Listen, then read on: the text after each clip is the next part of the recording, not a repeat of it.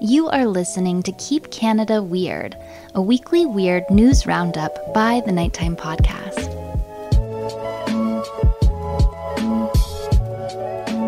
Hello, listeners, and welcome back to the weekly Keep Canada Weird discussion series.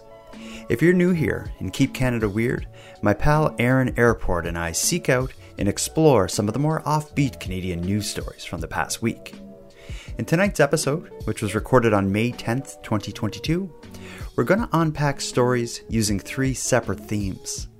We have a couple of curious car crashes, a perverse public pool, and two slices of dismemberment. So let's get to it. Handsome Aaron Airport, how you doing tonight, my friend? Oh, I'm doing good. How are you, other friend? I'm actually doing extra good. I checked my mail. I checked my mail today, and I got something cool. Okay. I want to start the episode with this. For people who are listening and not watching, I'll do my best to explain what I'm seeing, and I'd like you and your reaction to explain what you're seeing as well. But let me set the scene here. For months now, there has been an ongoing storyline in the Keep Canada Weird series that features a debate between you and a listener named Ellen from the United States. It got hot, it got cold, it heated back up again. It all stems from, at least it started with the correct pronunciation of Reese is where it started. But it got way personal beyond that, and it's much deeper than that now. Recently, you demanded an apology from Ellen. She sent a voice memo that was not apologetic at all. In fact, she yanked your cord even harder. I don't know if I told you this, but I got a message from Ellen after that asking for your address. And I thought, whoa, like, we got to slow this down. And I said, Ellen, don't show up there. If you want to send him a letter or whatever, send it to me and I'll show it to him, but I can't tell you where he lives because I don't know how far this has gone. So anyway, gave her my address, and I got a package in the mail today. Address from the United States. It had weird United States stamps on it, and it said, "Do not bend" all over it. I will tell you this as well. I may have mentioned it, but Ellen is a fantastic artist. She does collage work. So that's the background. But when I get this package from the United States with "Do not bend" all over it, right away I knew it was going to be from her. I have the backs. I have them turned to the back here.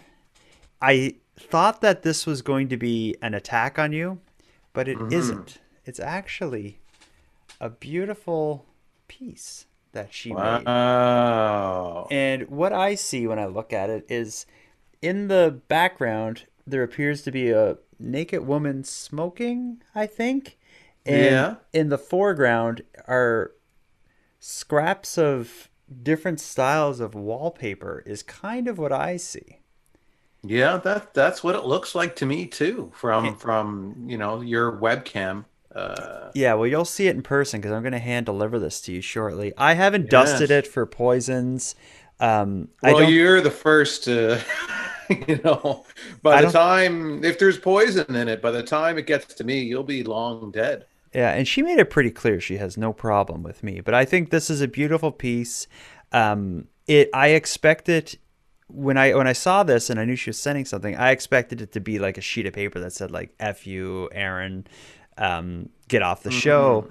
That is not what the show. That is not what this is. Is there any message in this that I'm missing, or is this like an apologetic piece of artwork for your wall?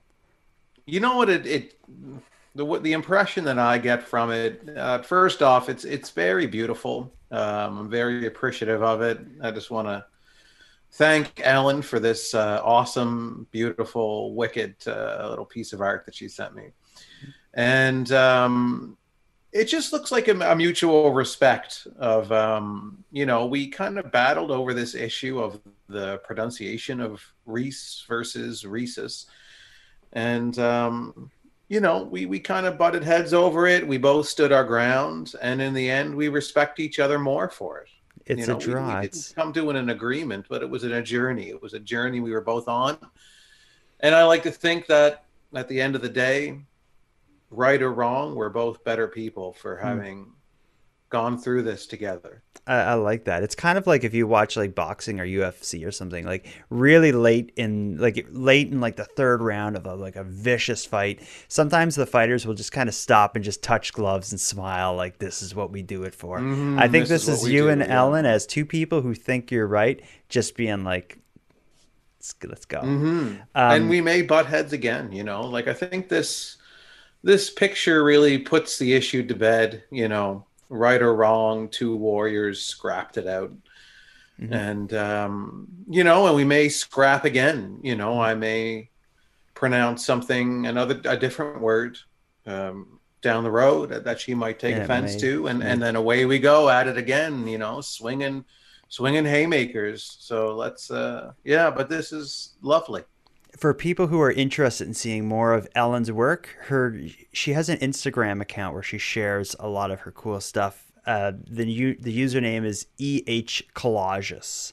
She sent me one as well. I don't have it right here because I've actually already put it on my wall, but it's a similar theme. So you and I will kind of have like thematic pictures. But yeah, the whole story Yeah. comes full circle.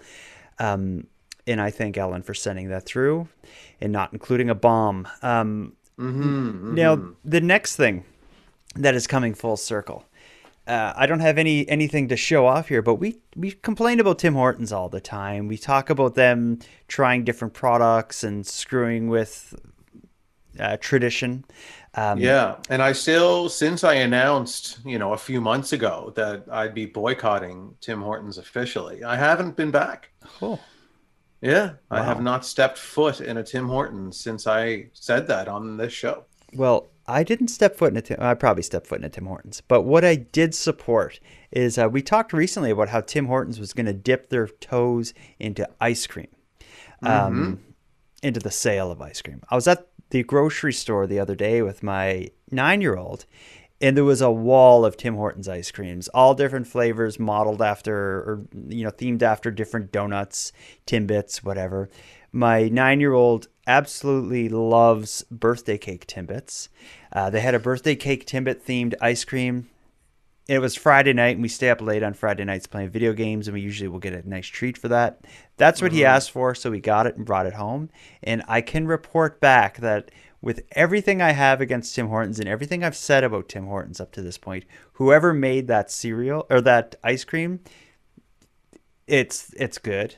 It's very good. They knocked Yeah, it out of well, the one of park. the listeners had called in one time when we were kind of talking about Oh, the Tim Hortons ice cream, and they said that there was a particular um, distributor or production facility company that would yeah, be making the ice cream for them, that's and right. that in fact, if they were the ones making it, she knew that it would be very good ice cream. Okay.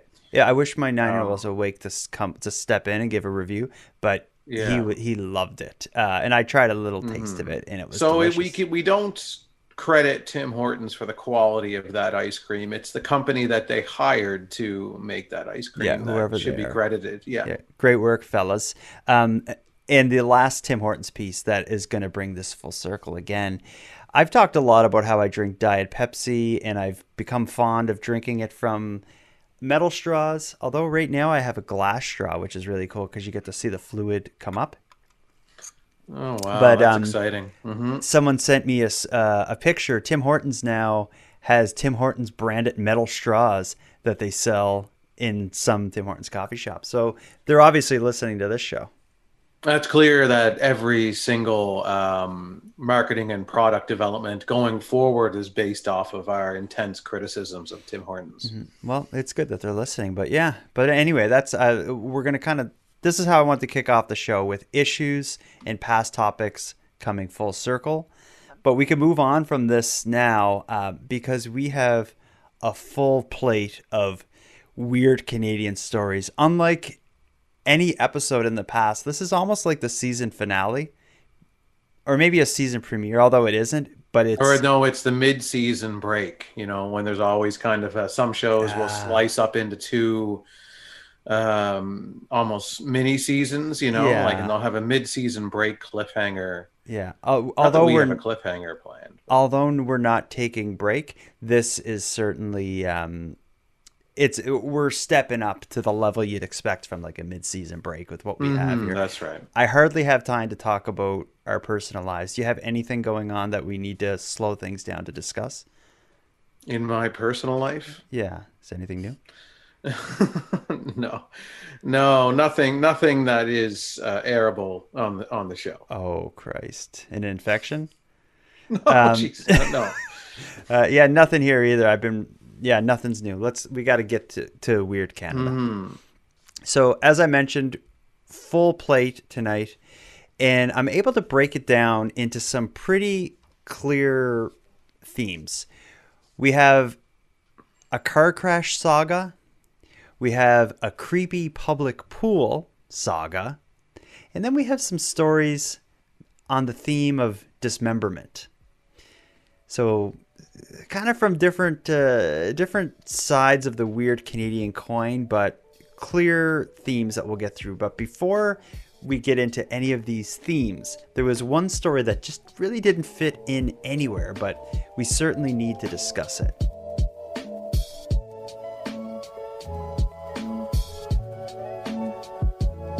Have you ever been to Miramichi, New Brunswick? Not that I can recall. I've never been there. All I really know about Miramichi is that some people call it Miramichi or something like that. I've never heard anybody pronounce it that way. I've heard it. And of course, there's the Alan Legier story, like Canada's.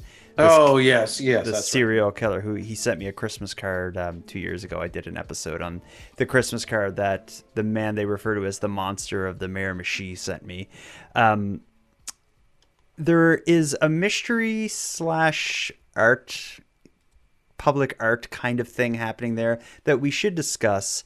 It's weird, but it also kind of fits into, we talked about like the jack shit benches and the Waldo things popping up. So it's kind of on that theme. Let me tell you about the mysterious figure offering clues to hidden cache around Miramichi, New Brunswick. So let me tell you what happened. I'm going to be reading from portions of a CTV News article.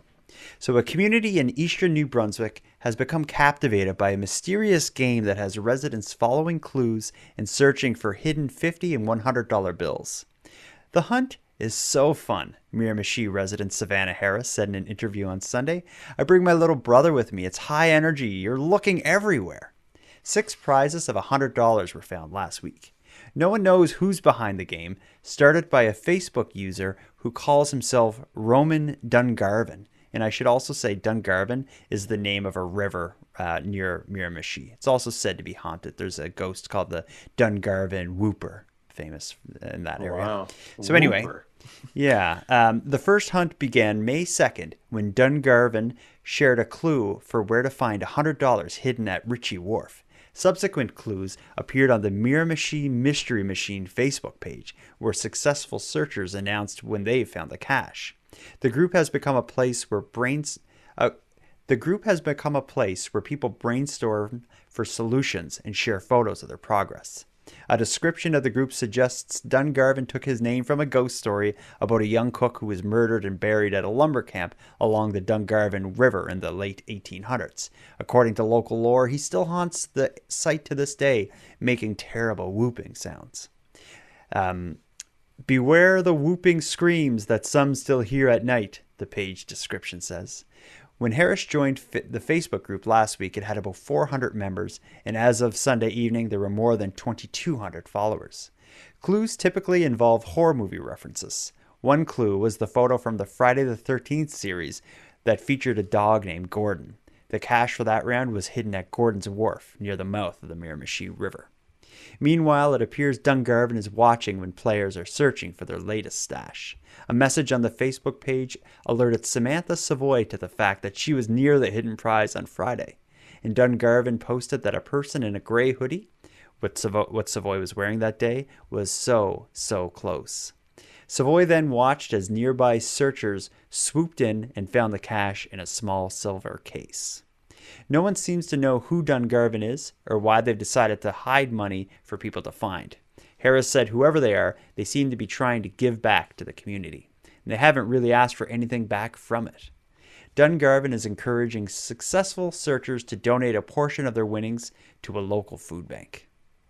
Savoy and Harris haven't found any cash yet, but they're hopeful Friday the 13th will be their lucky day.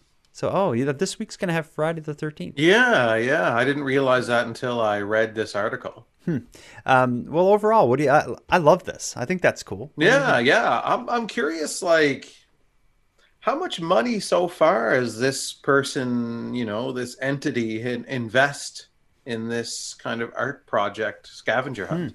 They didn't say exactly, but by the sounds of it, at least $150. But it said prizes of hundreds and fifties. So yeah, it sounds like they're putting quite a bit of money into this. But why?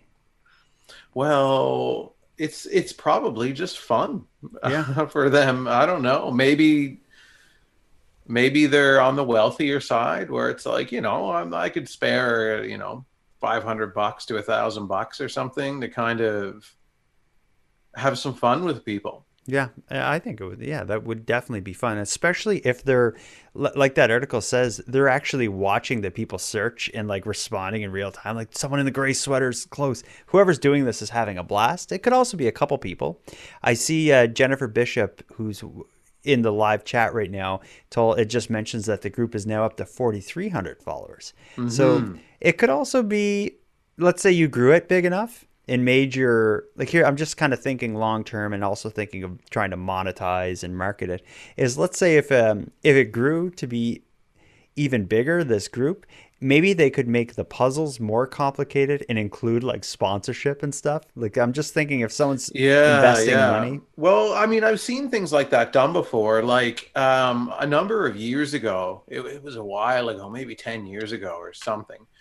101.9 The Giant ran. It's a Cape Breton radio station, right? It's a Cape Breton radio station, but it's owned by, I think it's under the same family of a lot of maritime-based radio stations or Canadian ones. But when they first launched here in Cape Breton, they had this kind of marketing plan, kind of promotion going, where there was, you had to find, I can't remember what it was that you had to find, but if you found it, you won $10,000. So it was some kind of and then every like week or so, they would post clues. So it was hidden somewhere. I kind of remember this. Yeah, it was hidden somewhere like on the island, but I think they were specific about this kind of municipality, the city. Mm-hmm. And then, they would post clues, and then you had to go and try and find it, and whoever found it won $10,000. So it went on for a little while because it took a little while for people to find it. And where it ended up being, it was under, I think it would ended up being, if my memory serves me, that it was under a garbage can on the boardwalk. And I remember after a fair amount of the clues had been released, I was like, it's sounding more and more like the boardwalk. And I went for a walk along the boardwalk, but I didn't think to look under the garbage can. Oh, what a But I did like mistake. just go, me and my partner at the time, I was like, well, let's just go for a walk on the boardwalk anyway. We're going for a walk. So, and I have a theory it's somewhere there. And I kind of just looked around, but I wasn't seriously looking. Okay. Well, and then I read that it was found, on the boardwalk. It was under one of the garbage cans or something. It kind of fits, like, I guess the mission for this series is to kind of find and highlight kind of the weird and offbeat little stories. This person, I guess, whoever the Roman Dungarvan is, gets like a tip of the hat from us because they are actually doing some work to keep Canada weird. Miramichi is a small little place with very little going on. So I can only assume that there is like an energy and an excitement around Miramichi that hasn't been there for a long time, thanks to somebody who has a couple $100 to throw at making the community fun. Yeah. So let's move on. So great work, Roman Dungarvan. We salute you. We're not necessarily going to salute the next few people. Should we go to? I think we'll save dismemberment for last. Do you want to get into car crashes? Let's crash these cars. So we actually, something about the last week in Canada there was something in the air that generated two very unique car crash stories. I'm going to read you one, first of all, set in Halifax, my hometown. And this, again, just happened very recently. The title or the headline of what I'm going to read to you, this is a Saltwire article. The headline is going to give away what happened. DNA on Tim Hortons lid sinks Halifax hit and run driver. And this is going to be a very Canadian crime. Let me roll the Canadian crime intro. Oh, nice. This week in Crime in Canada. When a man driving a stolen Honda Accord ran a red light, causing a crash in a Halifax intersection on February 23rd, 2021, he took off on foot in a red and black plaid lumberjack jacket. Lumberjack jacket is kind of a weird term. Lumberjack jacket. Mm-hmm. It's just I don't think I've ever said it like that. It's like Jack. So anyway, so on February 23rd of last year, hit and run, he takes off in a red plaid lumberjack jacket. Halifax Regional Police tracked down the thief by testing the DNA he left behind on a Tim Hortons cup lid. The hit and run happened at about 11 a.m. at the intersection of Quinpool Road and Roby Street. When police got there, the Honda Accord was in the westbound lane of Quinpool, facing in the wrong direction. The passenger side of the vehicle was heavily damaged and the airbags were off. Witnesses told police the Honda had gone through a red light right before it got hit by a Toyota RAV4 that just started heading south on Roby when the driver's light turned green. The RAV4 driver had a sore neck and planned to get her injuries checked at the hospital. He advised that his daughter was also in the front seat and she was quite a bit shaken up. The Honda's driver ran away, heading down an alley beside Domino's Pizza. The Honda's owner had reported it stolen overnight.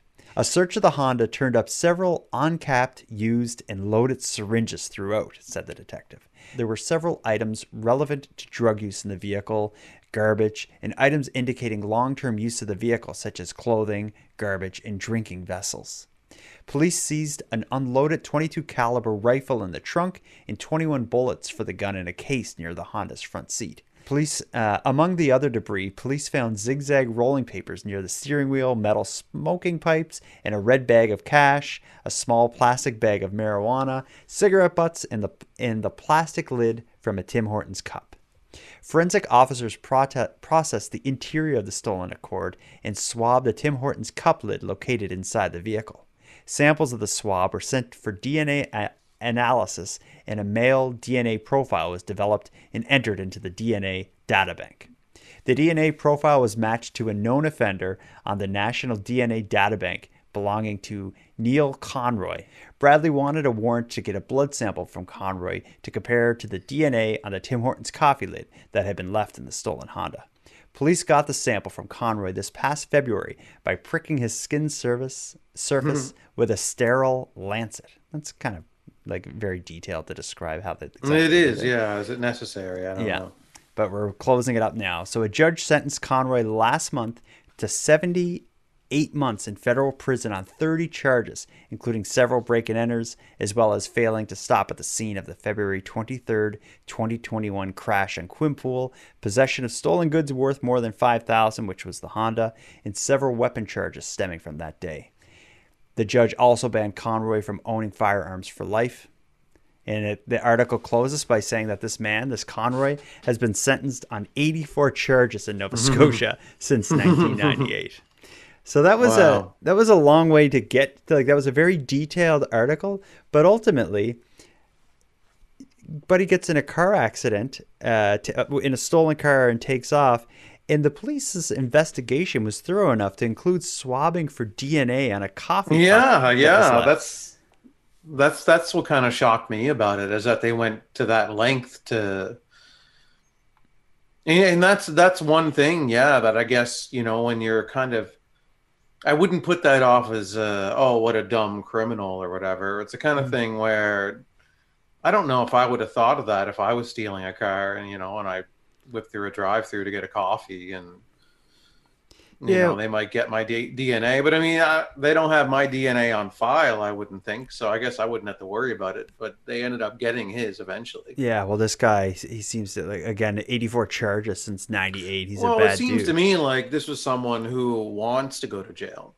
He's probably in and out all the time with that many charges. Yeah, it's probably nothing just to really go back. Nothing. Yeah, it's like, yeah, well, it's 3 square meals a day and a decent cost. But I wonder if the motivation to do because the whole DNA analysis and stuff, that costs some money and stuff, and I'm sure they don't do it for every like crime of like property theft or anything, but in this case there was like firearms and stuff in the car. Well, yeah, it was probably, they were like, this looks like a serious individual and we really want to get this person sooner than later.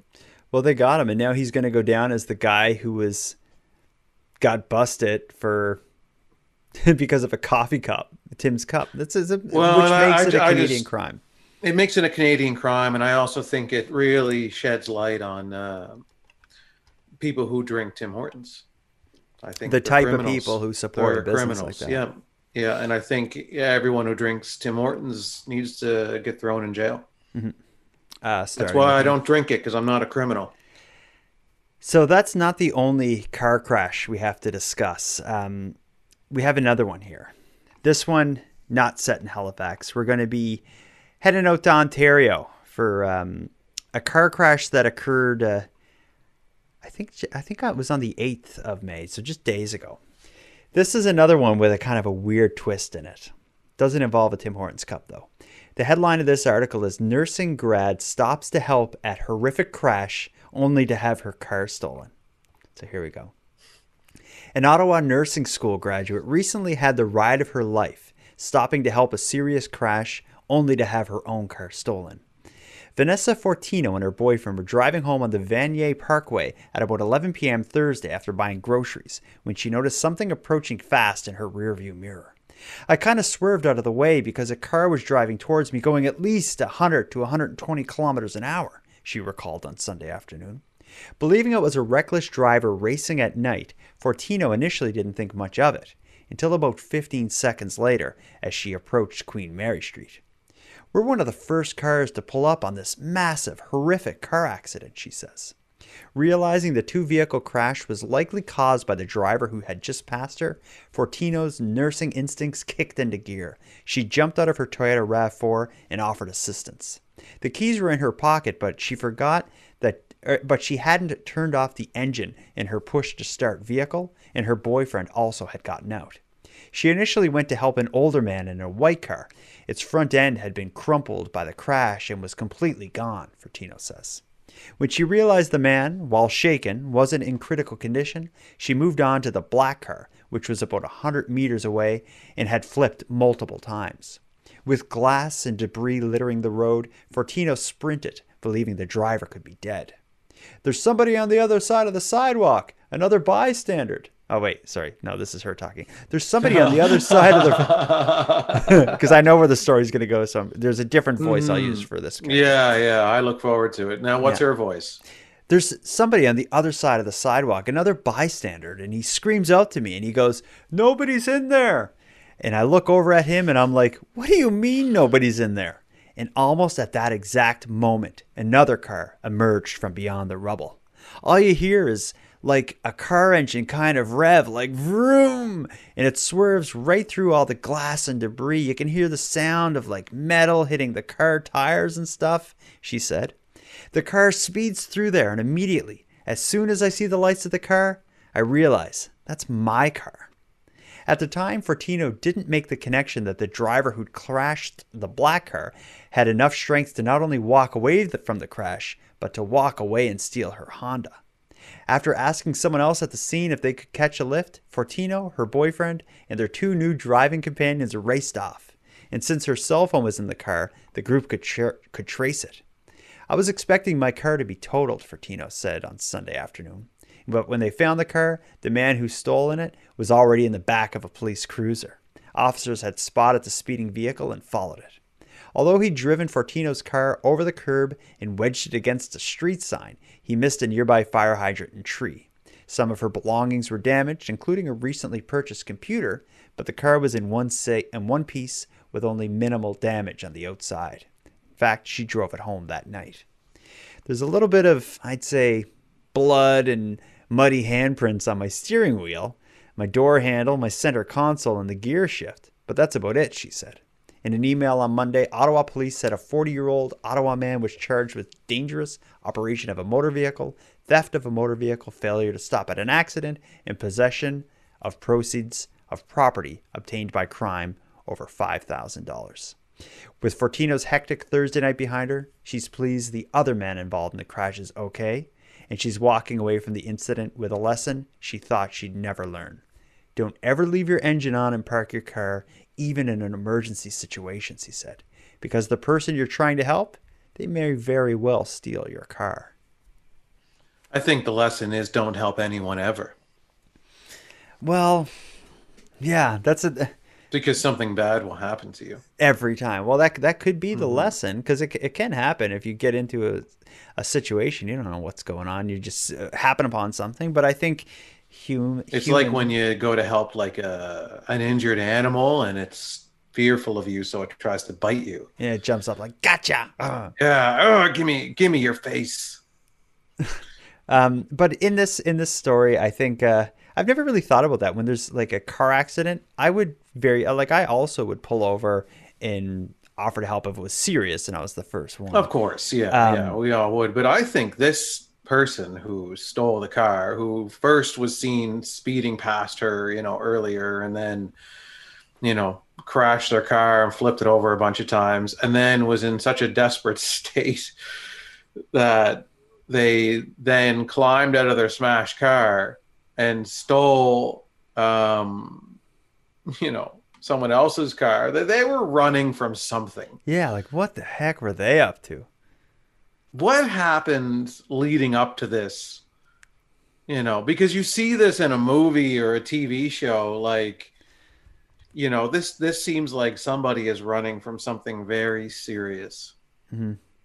Well, I would love to know, but I have a feeling, I don't know. I don't know. Maybe you're right. It could be like that we just captured like a moment of like a sci-fi This is just movie. A moment, like we're the extras in the movie, like, well, she is, and hey, my car. Then like the movie carries on following the other person, right? And now he's in like a prison cell and he's explaining to like the prison guard, like, you gotta let me out of here. You don't realize what's happening. You don't understand my family. We're all gonna be. He's gonna get us. It's like Terminator's like eventually gonna show up in there and get him.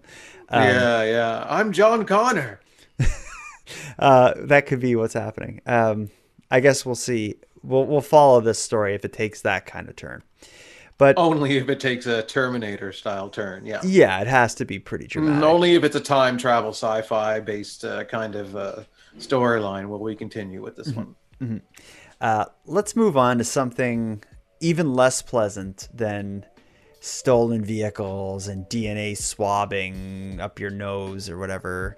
Let's move on to creepy public pools.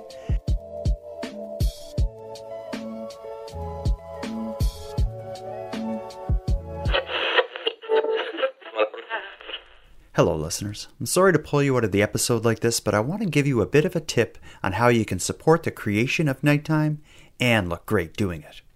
If you check out the store at nighttimepodcast.com, you're going to see a dizzying array of Nighttime Podcast themed shirts, hoodies, coffee mugs, and assorted apparel.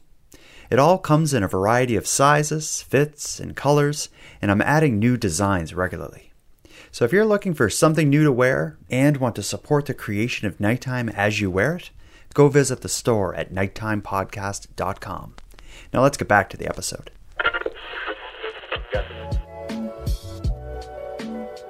Aaron, are you willing to swim in a public pool? And I mean like the kind that's like in a building where you go and you go in a locker room and change, and then you get in a pool with a bunch of people without shirts on. Like, are you cool with that? No shirts on. Yeah, that's where you draw the line, obviously. It's just weird. I've used public pools. Before the pandemic, I was going to a gym here in Cape Breton, and they had a pool as well. And yeah, I would use a locker room and I would swim in the pool after a workout, and yeah, I quite enjoyed it, and I met lots of nice new friends. Oh, really? You would talk to strangers like without Well, they shirts would talk on? to me, and I was being sarcastic when I said that, but Okay, good. no, Because that would be I what did meet lots of people that would just kind of talk at me, and I would just kind of get changed in front of them. yeah, okay. Um, That's kind of how I picture public pools. Like that but scene. I don't mind that. I have no problem Kinky. changing in front of anyone who wants to watch. All right. Well, if that's the case, maybe this pool would be all right for you. And I'm talking about the Grandview Heights Aquatic Center in Surrey, BC. They found themselves on the news this past week for I guess I'm thinking this is probably a criminal situation, but it's not isolated. This public pool has a bit of a reputation and a history when it comes to creepiness. So let's start by what happened last week. I'm going to tell you about the flasher incident at a South Surrey Aquatic Center. So a South Surrey, it's hard to say South Surrey. South Surrey, yeah. I'm just going to call it Surrey. I don't know Surrey enough that I won't need to divide like the north from the south to like understand what's happening. You're going to get So a lot of Surrey listeners that are going to be sending you emails at the end of the show. yeah, well, bring it. So a Surrey mother is calling for adjustments to the universal change room. Oh wait. Yeah. A Surrey mother is calling for adjustments to the universal change room at the Grandview Heights Aquatic Center after her daughter reported being flashed during an afternoon visit last week. The woman, who asked not to be identified in order to protect her daughter's privacy, said a man changing in one of the stalls left the door open and exposed himself to the 21-year-old around 2 p.m. on May 4th. He then followed her daughter for a few minutes, she added. I don't know what he was trying to do, the woman said. My daughter was trying to get into her locker to get her clothes and to change. The woman said police and pool staff were alerted, and an image of the man was found on the facility's security cameras. Surrey RCMP confirmed that the Mounties were alerted to an incident at approximately 2:15 on May 4th. Corporal Vanessa Munn said that the matter is still under investigation. The mother noted it's not the first time that a concerning incident occurred at this aquatic center located at 16855 24th Avenue, where the universal change room was designed with an open layout accessible to all with private stalls and showers. In June 2016, a peeping Tom was banned from the facility after a woman reported being filmed while showering in one of the private stalls. Officials at that time confirmed that for ventilation purposes and to comply with health regulations, there are some sides of the shower stalls that don't go right up to the ground. In an email statement Friday, May 6th, officials from the city's Parks, Recreational, and Cultural Department said no similar concerns had been fielded in the past few years. Structural changes to the universal change rooms to improve privacy were made shortly after the facility opened in 2016, and monitoring of the spaces is part of a regular staff rotation to increase patron safety, the statement adds.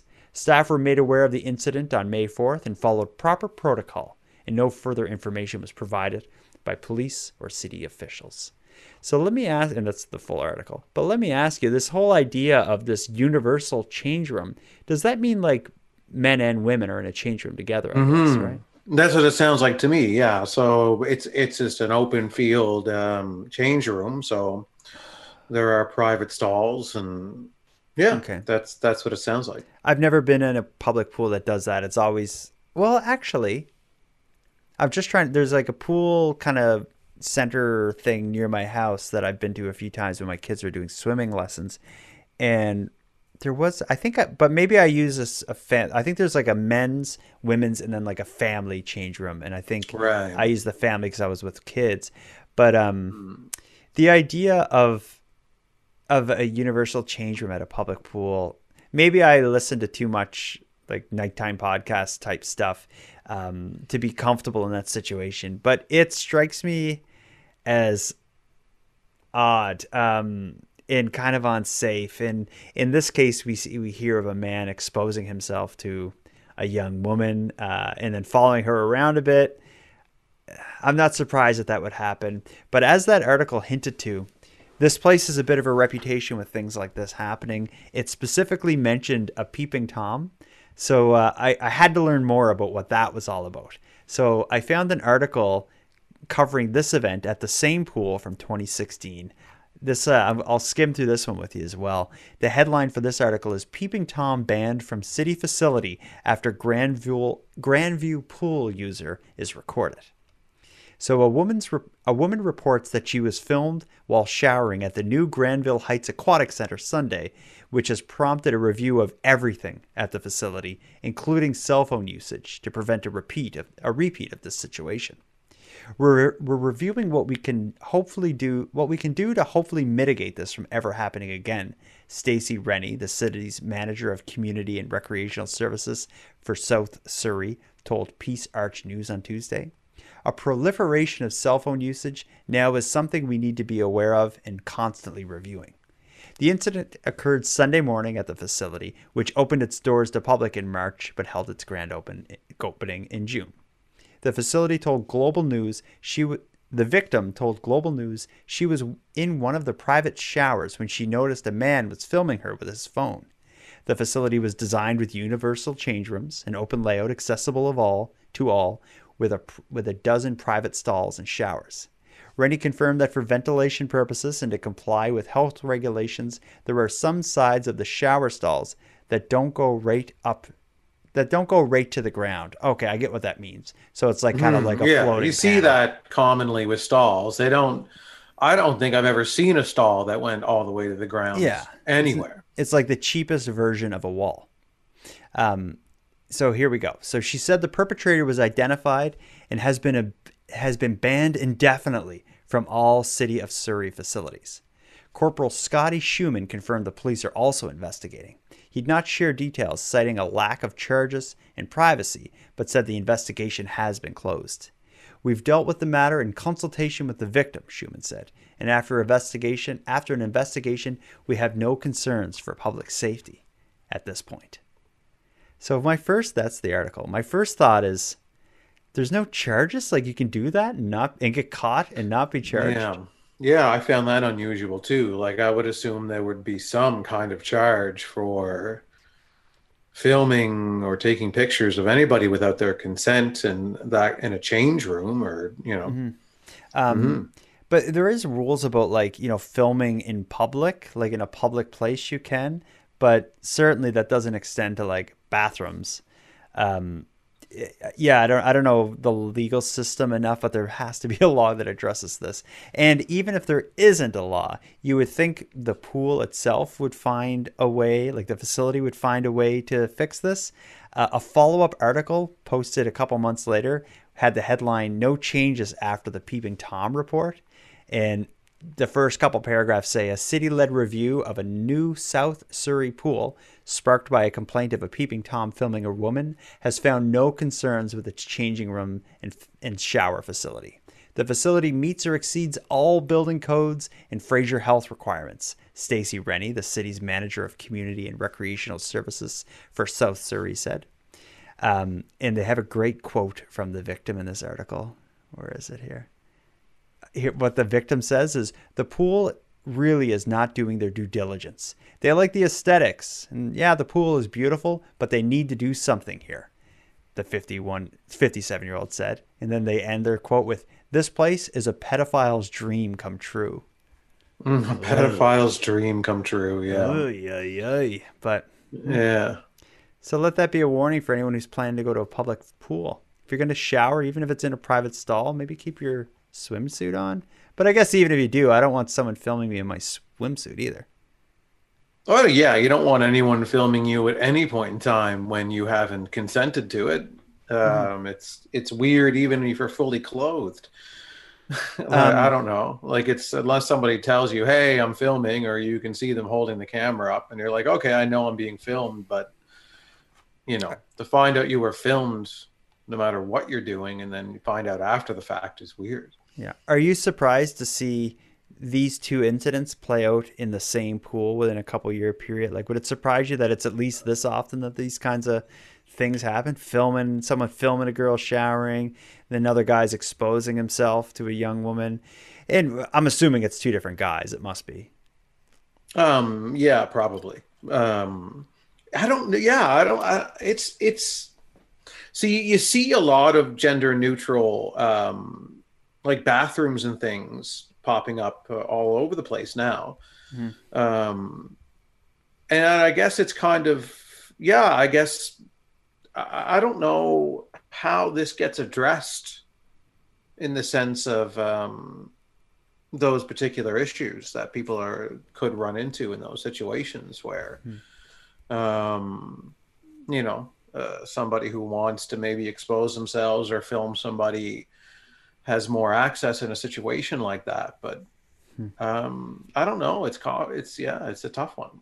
Yeah, well, it needs to be considered both in terms of the design of the space, and then there needs to be bite to law enforcement. You can't do this stuff and just get away with it. Like, I think if you go around asking people to vote, like, should you be able to get away with doing this? I think unanimously Canadians will say, like, there should be repercussions of filming someone while they're showering in a public pool or exposing yourself to a young woman from the stall at the public pool and then following her around. Well, I mean, there has to be a charge for that. I don't like the filming one maybe is more of a gray area for some reason, but I mean, exposing yourself to someone, I guess, was he in the stall when he did it? I think maybe said he was trying to create a gray area too, where he's like, well, I'm changing and the door was open. And so take a look. Yeah. So take a look. I don't know. Like, yeah, I guess maybe he was thinking that if I expose myself to her while I'm standing in the stall, they can't get me. Because it's like international waters in here. This is a private space that I'm in. This is my space. And you're looking at. and you're the one looking at me, even though, you know. That I'm dancing. But this isn't funny. I do not like these people. It will make me second guess a public pool. Well, you know, let's not let a few bad apples ruin wonderful public pools all over this great country. Oh, I bet you we could find stories like this from half the pools in this country. If anyone out there has a public pool in your hometown or the community you live in, Google the name of that pool and add the word, you know, creep or sexual assault. I'm sure there's stories. We'll find them. Well, yeah. I mean, you know, hopefully there's not a lot of this happening all over the place. You know, I grew up going to a public pool, and I have fond memories, and nobody ever exposed themselves to me. Well, so that's you are one of the lucky ones. Well, let's move on from public pools. They're giving me the heebie-jeebies. Although the chlorine will get rid of the heebie-jeebies for you. The next series of stories isn't going to make us feel any better. We've gone from car crashes, which are uncomfortable, to indecent exposure / I don't know what you would call it, voyeurism at public pools, which is even less comfortable than a car crash. But I think the ultimate in discomfort are stories surrounding dismemberment. And that's what we're about to dive into. You ready for this? I'm always ready for a good dismemberment story. You also like cat stories, right?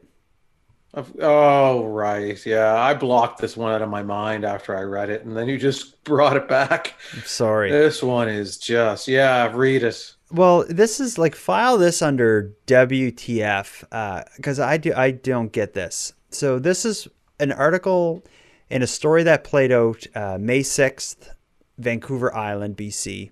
The headline of this article, and this is crazy enough, investigation underway after cougar kittens found beheaded on Vancouver Island. So BC conservation officers are investigating after 2 dead cougar kittens were found without their heads or their paws on Vancouver Island. The BC conservation officers say the cubs were found shot and killed near 64th Service Road in the Cowichan Valley. The service estimates the kittens were illegally poached within the last week. The killing of cougar kittens shows a blatant disregard for ethical hunting and wildlife conservation, says Mark Kissinger, a conservation officer in Duncan, in a social media post on Thursday. Thankfully, this is not the type of offense we see regularly. The BCCOS, which is like the Conservation Society, is reminding residents that it's illegal to kill cougar kittens, defined as being under 1 year of age or still having spots, and that it's illegal to kill a cougar that's in a family unit.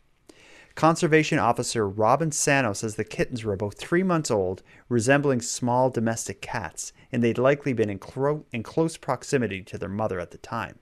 Sano says the Conservation Service hasn't identified a suspect, so they can only speculate about why someone would kill and remove parts of the cubs. Whether it would be a trophy or whether it would be a chew toy for somebody's dog, we can't say at this point. Sano called the incident rare and isolated, though he noted it's hard to know what might have been happening in the bush when no one's around to report it. We're looking for members to basically report anything unusual. If somebody turns up with cougar paws or reports that they shot young cougars, that's what we're going to be interested in. And anyone with the information about this can contact BC's Report All Poachers and Polluters hotline at 1-877-952-7277.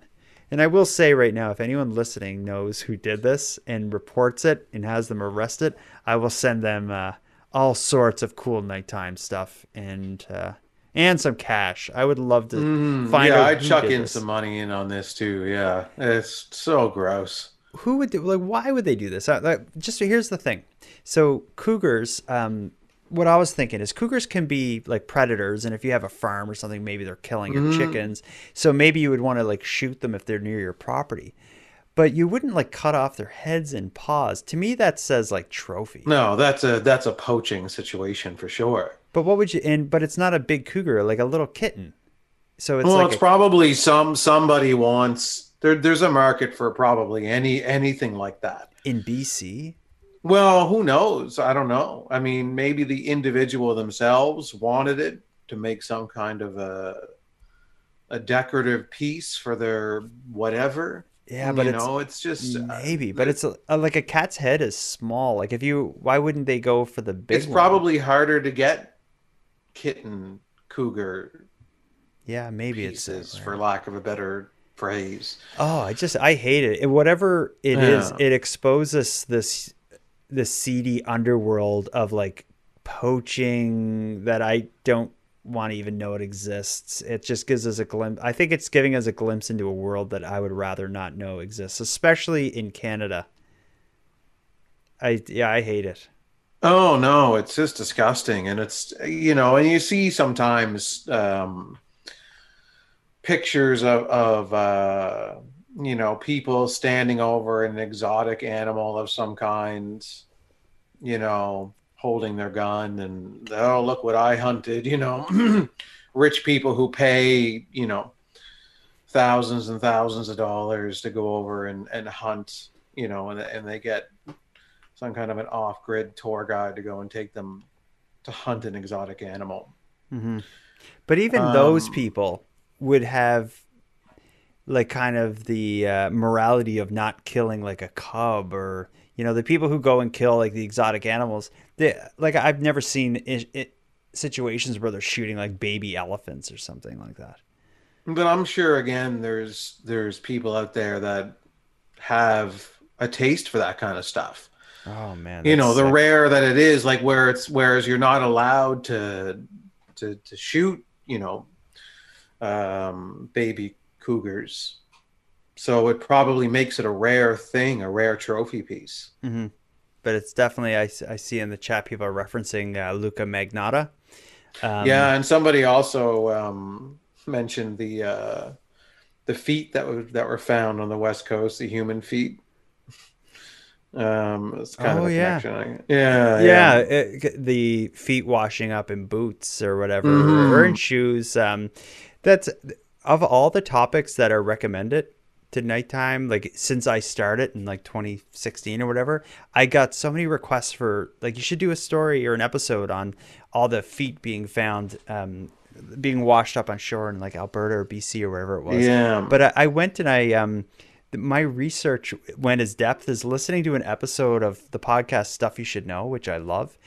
They did an episode on the dismembered feet washing up, and it completely debunked any mystery. It did, yeah. I've seen some stuff on it too. That because for a long while I was like, this is a crazy story. Like, what could possibly 70 feet washed up here? Like, but then when you actually hear like kind of like the way the tides flow and the fact that when a body ends up in the water, the shoe protects the bones of the foot. The ankle is a weak spot. So as the body falls apart, the shoe, which floats and gets carried away, keeps a bit of the foot in there. It's gross to think about, but it actually makes sense that shoes would wash up with feet in them.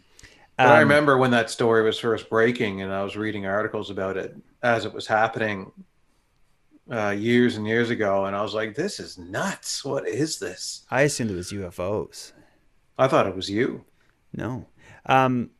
We got to get away from darker dismemberment stories. I got something a little lighter to wrap this up with. Do you know what has been going on in Winnipeg regarding a dismembered hand? Well, I read the article, so okay. yeah. Yeah, you know. Okay. Well, I'm a co-host on this show, so I pre-read the articles before. Okay. So you're an you send them to me by an email. This is a behind the scenes, kind of view of how the show works. But Jordan sends me an email earlier in the day saying, "Here's the articles we're going to be covering," and then I read them before the episode. Okay, so you read this. All right. Well. For people who haven't read it yet, that aren't co-hosting, let me tell you about the paddlers who located a statue of a giant hand that was carried away by a swollen river.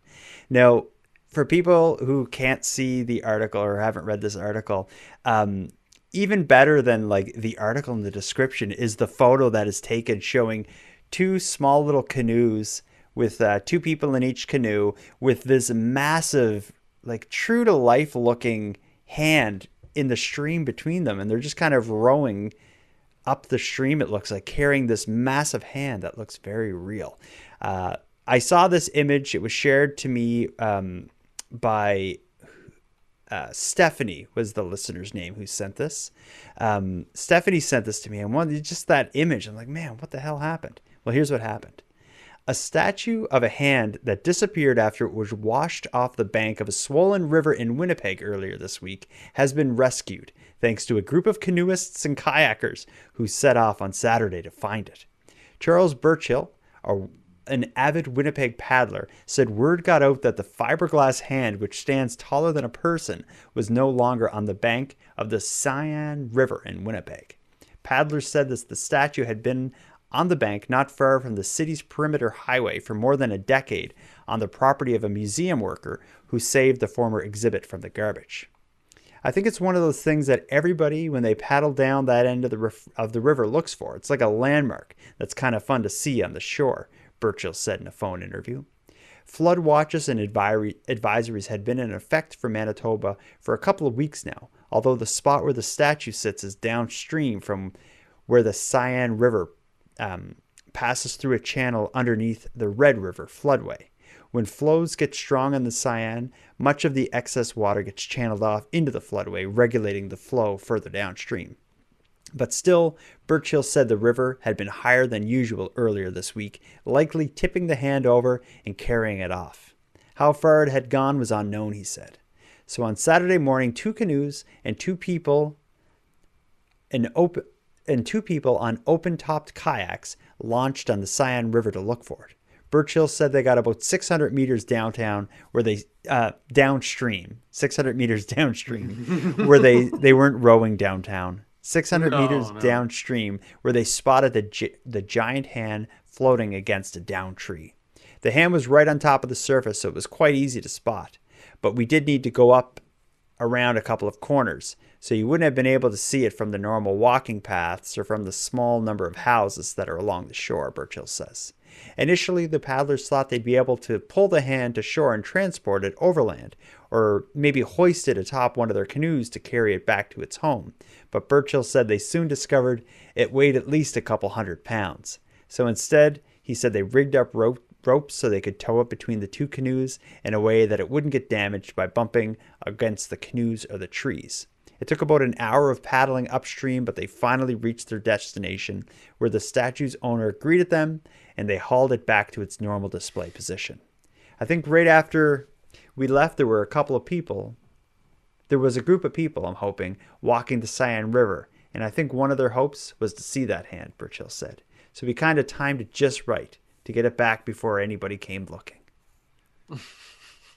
So remember we talked about the potato?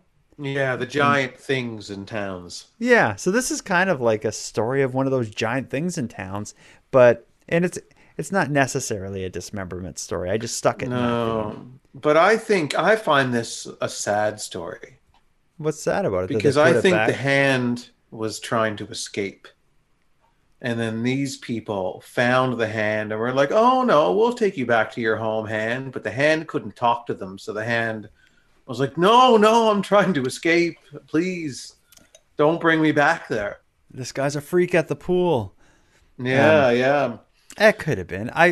What's sad about it is they brought it back and they put it back where in its normal display position. And if I know anything about like waterways and flooding and weather, is they work on like it generally it follows a bit of a pattern. And maybe the flooding doesn't happen often, but it's going to happen again. So hopefully these guys are ready in 20 or 30 years. Well, I say guys, these men and women are ready in 20 and 30 years to go fish this thing out again. And hopefully it doesn't get destroyed.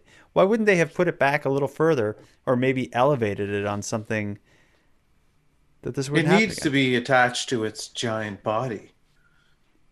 What? Yeah, that's another thing. Like the hand is, I'm not sure what the hand is or what it represents, why they put a giant hand up where they put it, but maybe they need to finish the job and make the giant that this hand belongs to. They said the hand stands about as tall as a person, so it's like a 6-foot high hand. And looking at that picture, the thing is huge. It's like as big as a kayak. Yeah, whatever so body. Imagine the size of the individual that owns that hand. That's kind of frightening. Yeah. When I look at it, it kind of reminds me of a glove, and I'll let people know I've gotten a lot of requests for nighttime podcast themed merchandise that uses the theme of gloves, leather gloves, for whatever reason. I made the first design, and I have a shirt available on the Nighttime Podcast store, which you can access through nighttimepodcast.com. And it's just, I'm very proud of this design. I'll show it to you on my phone, but it's I don't know what I was going for with it, but it says, no glove, no love. And it has like this picture of like a guy with like a leather glove. I don't know if you can see that, Aaron, but maybe I'll get you one. It would look good on you. Yeah. I think you had them up on Instagram. Yeah, I've been doing a bunch of different designs lately, and I have more glove ones coming. Maybe I'll make one of this big hand. Yeah. If the listeners so desire, so riveted by the hand story that they need a T-shirt. Yeah. Well, this is one of our longest episodes, and I think that is kind of a statement to this show and this series having an impact on the frequency and severity of weird stories playing out in Canada. I think we're making a difference. Yeah. The weirder Canada gets, the harder our jobs get. Yeah. Yeah, we really got to carry the load of weird stories from around Canada.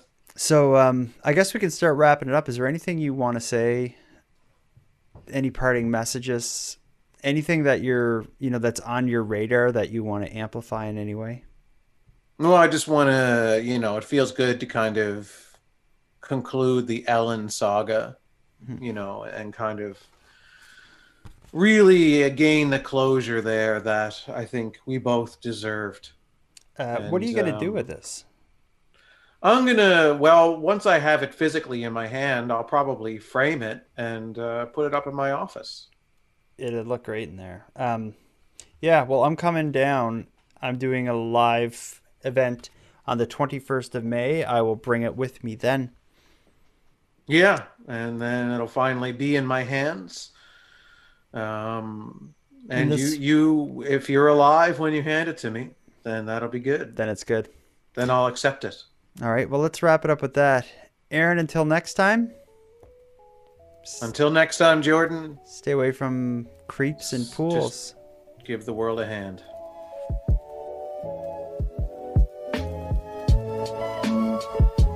I want to thank you for joining Aaron and I on our journey to keep Canada weird. But before we part here, I have some thanks. First, a big thanks to Aaron for again sharing an evening with me and with you, the listeners of Nighttime. A big thanks to Monty Data for contributing the music for this episode, and thanks to the internet's favorite cult leader Unicole for supplying the intro and outro narrations. But most importantly, I want to give a massive thank you to everyone who listens to Nighttime, as without your interest and your support, this show would be as pointless as it would be impossible. But with that said, keeping the show alive is, and it has always been, an uphill battle. So if you want to help take a bit of weight off the show's back, make sure you're listening on the premium feed. And not only does that keep the show alive, it'll give you more of each topic than you'll find here on the free feed, as I'm adding exclusive content regularly. So for about the price of a cup of coffee, you can go premium at patreon.com/nighttimepodcast. And with that said, let me thank the newest subscribers of the premium feed, Ray, Judy, and Jason. Thank you for your generous support. And for anyone else who'd like to support the show but can't do it financially, you can help keep Canada weird by simply sharing this episode on social media and letting some like-minded friends know what we're doing here. If you have any story ideas, if you want to give feedback on the show, or contribute a voice memo to be heard in an upcoming episode, you can do all that and more at nighttimepodcast.com/contact. Aaron and I hope to hear from you. But until then, take care of each other, hug your loved ones tight, and let us know if you see anything weird. The Nighttime Podcast is written, hosted, and produced by Jordan Bonaparte. Copyright Jordan Bonaparte.